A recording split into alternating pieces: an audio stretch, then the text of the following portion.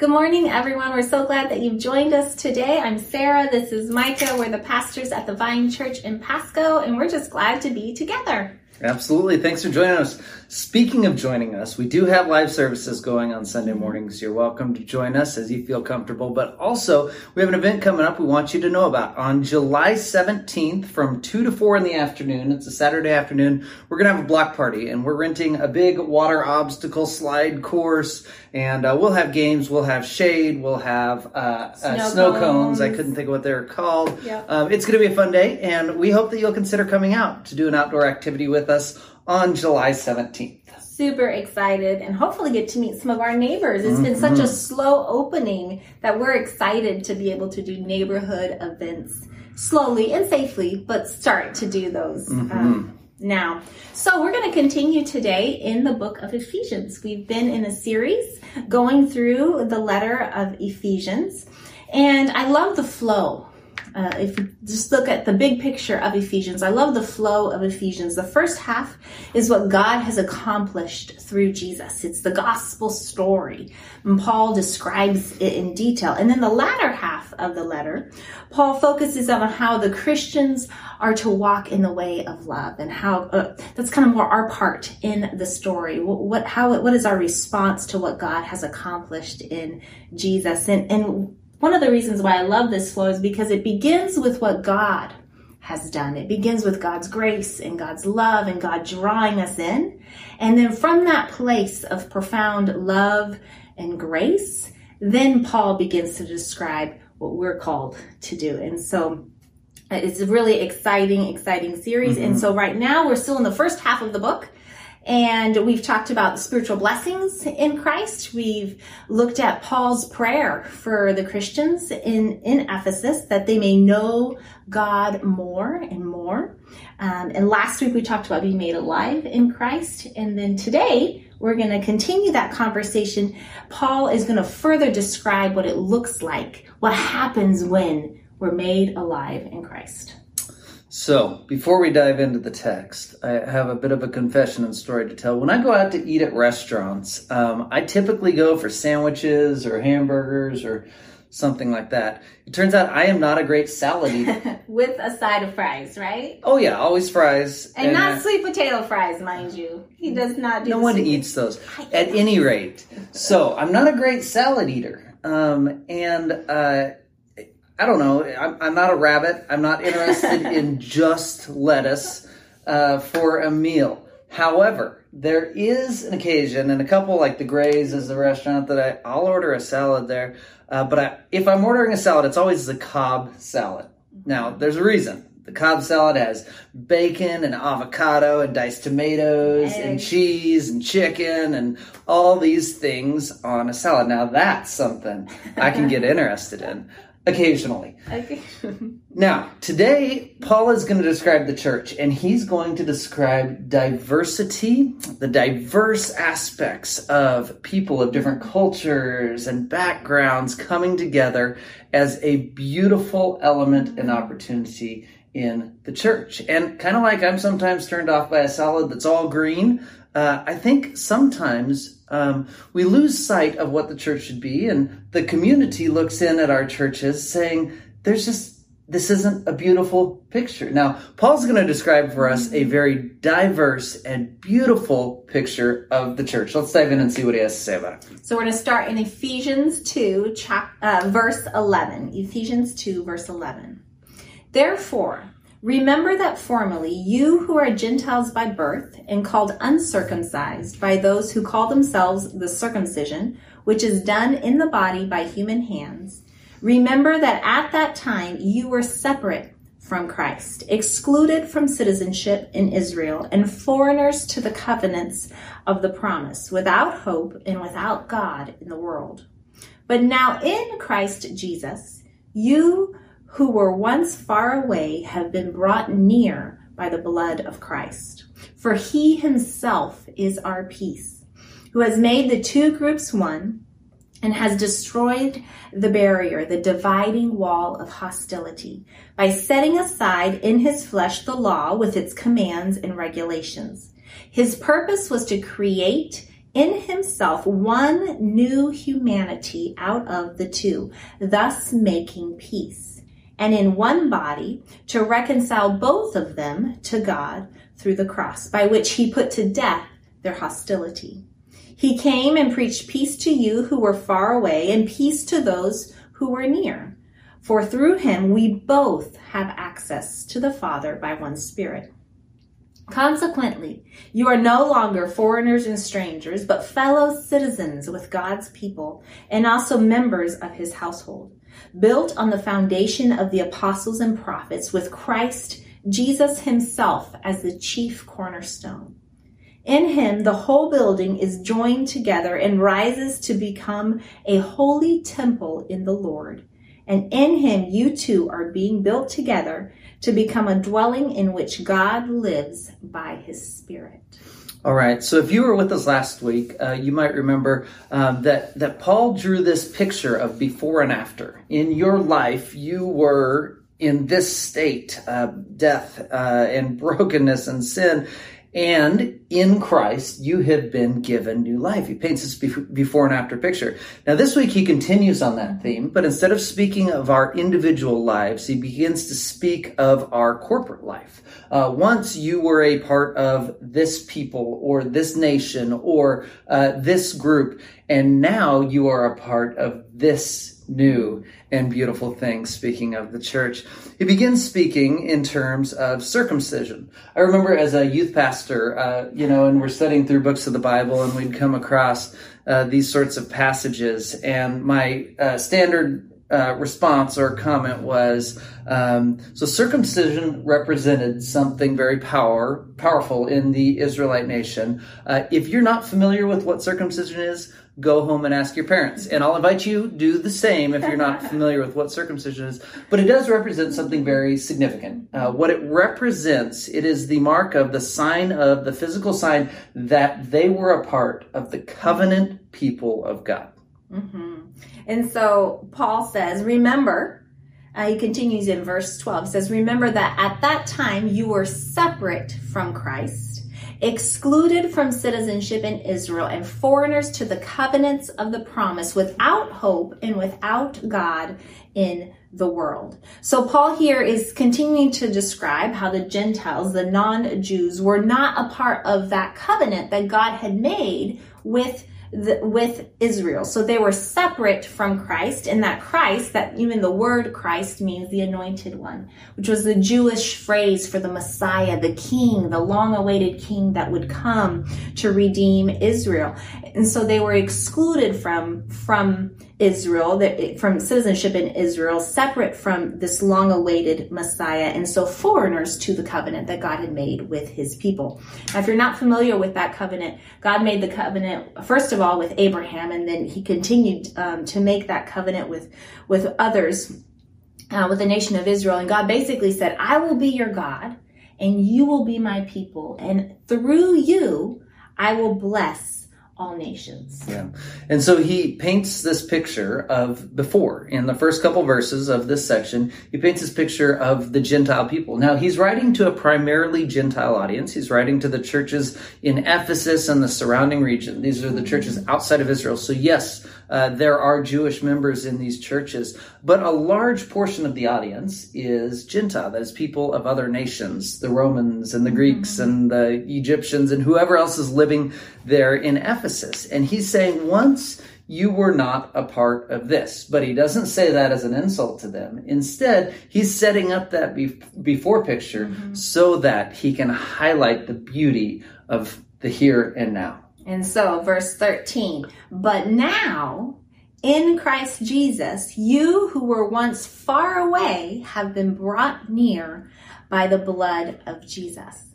So, as Micah said, as Paul's describing how they were separate before, he's saying, but now Jesus has changed everything. The Messiah has come, and those of you who were far away have now been brought near. And it's so important for us to remember as we look back at this, that God's intent in making his covenant with the Israelite people was always that he would bless all nations through Israel. It wasn't about picking favorites. It was about working specifically with one nation to bless all the nations. In fact, in the Old Testament, we see how Israel was to be a light to all the nations. And so there's this overarching grand story of God working in the world. You know, you can go back and listen to our Mission of God series that we completed before this if you want to hear more on that. There's this overarching story. And now Jesus, at this point in the story, is bringing about this blessing that God had promised through the nation of Israel. Right. It specifies that through the blood of Christ, you have been brought near. Have you ever been excluded? Have you ever been left out? We all have. It happened in our schooling. It happens in our workplaces. It happens in our social circles. And what Paul is describing here is a beautiful invitation to belong. Like through Christ, through his blood, his sacrifice, he has invited you to be in the inner circle. And it's so often we read this as though, yeah, we are that inner circle and other people are invited in. What he's actually saying is you Gentiles, us, you were invited in. You have been adopted into this. And he'll go on to talk about this in a little bit more detail. Verse 14, for he himself is our peace, who has made the two groups one and has destroyed the barrier, the dividing wall of hostility, by setting aside in his flesh the law with its commands and regulations. You know, I think as we read the New Testament, sometimes it's easy to overlook or gloss over the reality of the challenge that the first century church was facing. And Paul's speaking to it. Now, the readers of this in Ephesus and surrounding region, they were very aware of the uncomfortable and challenging nature of coming together to worship with such different cultural norms and eating standards. And there was such complex issues that they had to deal with to come together and worship together. And Paul here is speaking to them saying, I want you to remember that in Jesus and in his sacrifice, you have been made one, and he has brought peace. In fact, he says he is our peace. That Jesus is our peace, that in him, despite all the differences, and by the way, the differences are not negative. We set that up in the beginning. We'll get to it in a minute. But in spite of all the differences, Jesus is our peace, and in him there is hope of unity. And Paul says here that he's made the two groups one and has destroyed the barrier, the dividing wall of hostility. So what is this dividing wall of hostility? Well, between, in Jesus's time, there was just hostility between the Jews and the other nations. And so here Paul is saying that Jesus has destroyed that hostility, that enmity between those peoples. Interestingly enough, there was also a physical wall. So that's more weird, but also a physical wall in the temple, the way the temple was built and designed with the courtyards. There was a physical wall separating where the Gentiles could be and where the Jews could be. In studying about this, I came across in Acts chapter 21, and I'd totally forgotten this. So I was so interested when I came across this.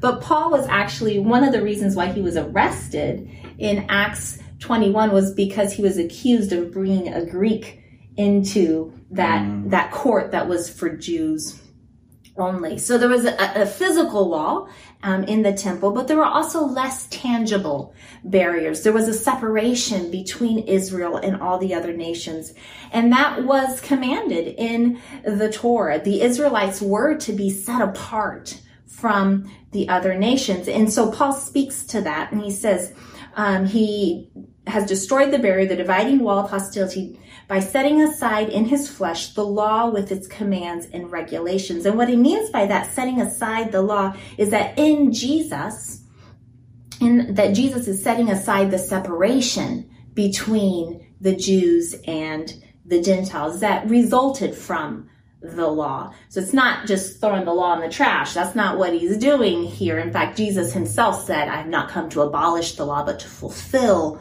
the law. He's saying we're going to set aside that separation. I think it's a complex thing to understand. One really important thing to remember in all this is that scripture is directional. It's a developing story. And so here, the coming of the Messiah, Jesus, the long-awaited King, was a major development in the story. He came, his death, his resurrection significantly changed. And we see that here, significantly changed how Israel is going to interact with other nations. So last week in the first half of Ephesians 2, Paul's describing our former state, and he says, you are deserving of wrath, and yet God in his great mercy, saved you. And in the same way, I see that in this text, of all the things that Jesus could have destroyed to bring about peace and unity, people or cultures or whatever else, what this clarifies was destroyed was the barrier wall, the dividing walls, the hostility, the enmity. Jesus came to bring peace by destroying anything that would divide, by destroying the hostility that existed. I think that's a beautiful message. Paul continues, his purpose was to create in himself one new humanity out of the two, thus making peace, and in one body to reconcile both of them to God through the cross, by which he put to death their hostility. It says to create in himself one new humanity. So Paul's described the separation that existed, Jesus removing that hostility, that barrier. And now he writes that all these different people groups are being made into one new humanity. I think sometimes today and also historically, this has been misunderstood and misinterpreted as when we come to know Jesus, we leave behind our former identity and culture and heritage. And that's not the case. That's not what Paul is saying here. Rather, this one new humanity coming together is this beautifully diverse, multicultural, multi-ethnic, global family of God. And the miraculous, beautiful part here is that people of different backgrounds and customs and cultures and different languages can be one in Jesus, one new humanity. And Paul's going to continue to talk about what this oneness, what this unity looks like later on in the letter. Absolutely. He says, so Christ has come and his sacrifice has reconciled you to each other, that in community you can be reconciled to God through the cross, is the movement that he's making here. He put to death the hostility, the things that could divide. And he took, in fact, in himself, I thought this was an interesting point, Jesus took on the hostility of both sides. Here he speaks of Jews and Gentiles, and Jesus took on the hostility of the Jewish people, feeling threatened by Jesus and the changes coming about in their nation. He took on the hostility as the Jews had him arrested. He took on the hostility of the Romans, of the Gentiles, as he hung on a cross. And in Jesus, all the hostility has been absorbed and taken from the church, that we have opportunity to live in unity. Paul continues in verse 17. He came, speaking of Jesus, he came and preached peace to you who were far away and peace to those who were near. For through him, we both have access to the Father by one Spirit. Jesus came and preached peace. Now, this could be understood literally. He speaks of peace. He promises peace to his disciples. On the Sermon on the Mount, he kicks off early in that sermon saying, blessed are the peacemakers. So he speaks, yes, of peace, but what's so significant about Jesus is that he not only speaks of it, he lives it. He demonstrates nonviolence in all aspects of his life and ministry and his crucifixion. I think one of the things that Paul is alluding to here in verses 17 and 18 is some of the prophecies of Isaiah. In Isaiah 52, the author celebrates that God will come and comfort his people, like this bringing of peace. Or in Isaiah 57, he says, peace, peace to those who are far and those who are near. Paul is kind of using the same language, referencing it. Remember that it is in Jesus that peace will come. Yes, to you, Israel, comfort to you, Israel, but peace to all who are far and all who are near. And in verse 18, for through him we both have access to the Father by one Spirit. I love this language in here. Through Jesus, all people. Paul says both because in that time, that was the categorization that they were using. But really speaking of all peoples, all different nations, all peoples have access to the Father by one Spirit. I love the Trinitarian language in here, a God who exists in community, a God who exists in relationship, working to draw all peoples into relationship. And so we all have access to God. Later on in Ephesians 3, Paul's going to say, in Christ, we can approach God with freedom and with confidence. What a blessing. What a beautiful opportunity there. So, consequently, because of all that Christ has accomplished, destroying the barriers and the hostility, consequently, you are no longer foreigners and strangers, but fellow citizens with God's people and also members of his household. Let me say to Israelite culture and to many of the cultures and nations represented in the church in Ephesus and the region around, this is beautiful language. I mean, family was everything. You know, you save face for your family. Your actions bring honor or shame to a whole household and people. This is the way they thought and the way their culture worked. And so he says, you have been adopted into, you are citizens of God's household. You are members of his household. You, in all of your diversity there in Ephesus, in all of the different nations represented in this church, you all come together to represent the people of God, God's family here on earth. And Paul continues with a building analogy in verse 20. All of you built on the foundation of the apostles and prophets with Christ Jesus himself as the chief cornerstone. So the foundation being the apostles and the prophets, the people who told them about Jesus, built on the chief cornerstone, and that analogy referring to Jesus, the Messiah, Jesus, the King. Now, I don't know much about buildings. I'm not much of an engineer. That's not my forte. But here's the idea of the chief cornerstone, that the entire building is aligned with and rests on and built off of this one stone. And so Paul is addressing the Gentile Christians here, and he's saying, you too are members of this household. You've been brought in, and this community is built on Jesus and is growing into a global church. And as he concludes this section that we'll look at today, don't miss the temple language. It's been alluded to throughout, including our text today. But he says, in him, the whole building, in Jesus, the whole building is joined together and rises up to become a holy temple in the Lord.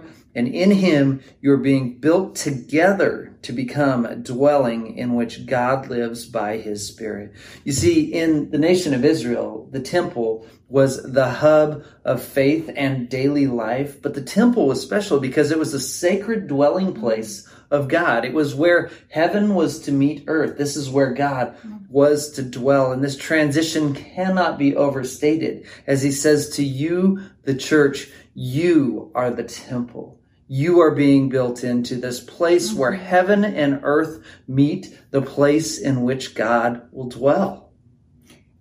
I love that. I love that language. In him, you two are being built together into the dwelling place of God. You know, the last few years in my personal faith journey, growing in my awareness of the Holy Spirit has been just beautiful. Something that I really needed. And in this last few years, I've found a lot of comfort and peace listening to the Holy Spirit dwelling inside of me and experiencing and engaging and interacting with the Holy Spirit. It's been very profound and transformative for me, and so, so good. It's important here in this text, as we read about the indwelling of the Spirit, that Paul here is speaking about the indwelling Spirit in a different way. He's saying he's not talking about the individual indwelling of the Spirit. Rather, here he's speaking to the group. He says, in him you too are being built together. That you is plural. That's the y'all. In him y'all, all of you are being built together into this dwelling in which God lives by the Spirit. So the Holy Spirit, yes, lives inside each of us, and we have the opportunity and blessing to engage with the Holy Spirit and experience the Holy Spirit.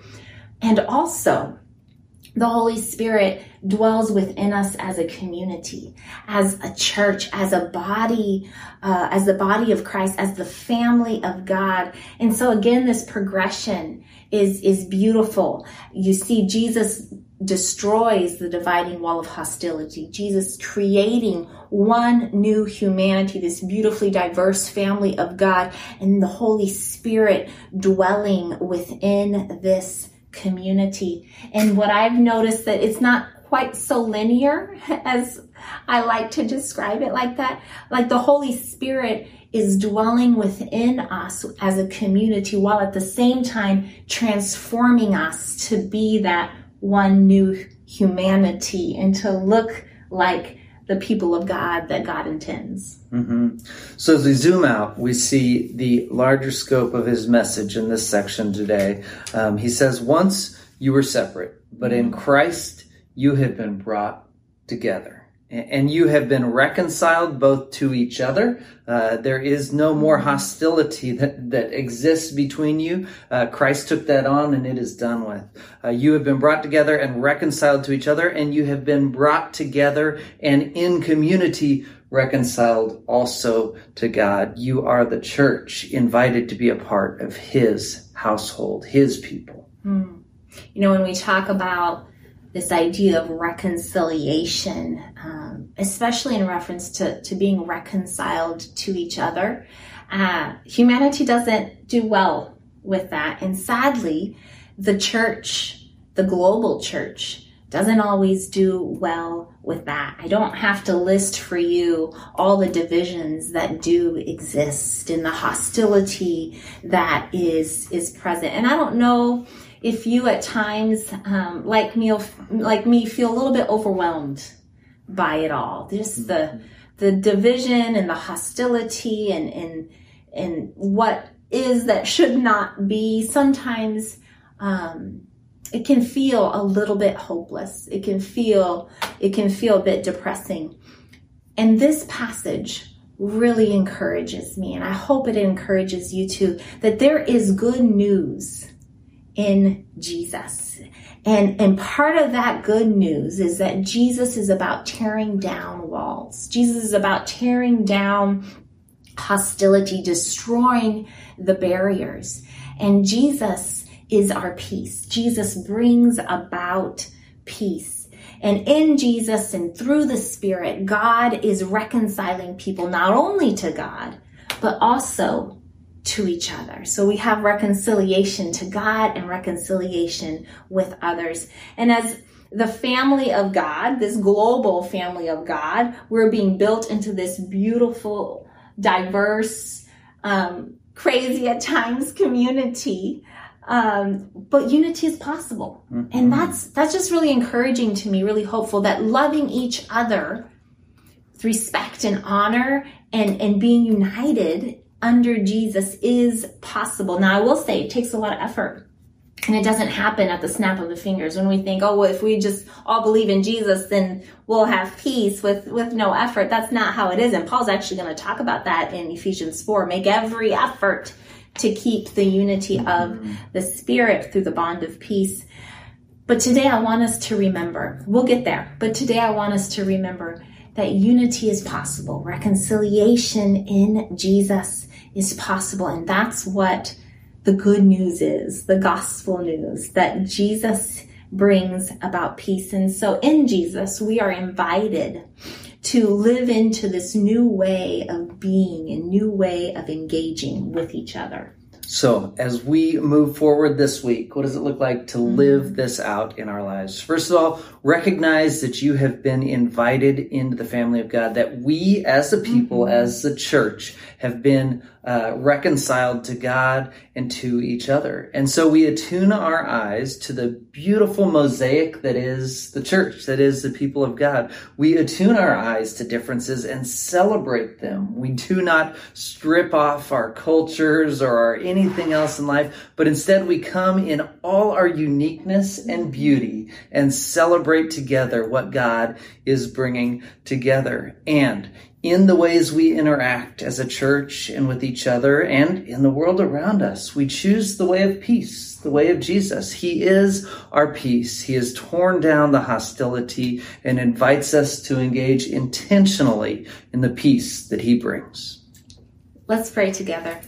Dear Jesus, we thank you so much. We thank you so much for what you have done, Lord, that you are our peace and that you are all about tearing down walls of hostility. And God, we confess that there are walls and there is hostility and division, Lord. And so I just pray that you would tear those down, that you would teach us how to be peacemakers, Lord, and that our lives would glorify you, Lord. As a community, we would be able to come together, Lord, and that we would be able to love each other as you intend.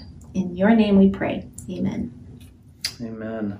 Well, friends, thanks again for joining us this morning. We can't wait to see you again and praying that you have a blessed week. See you soon.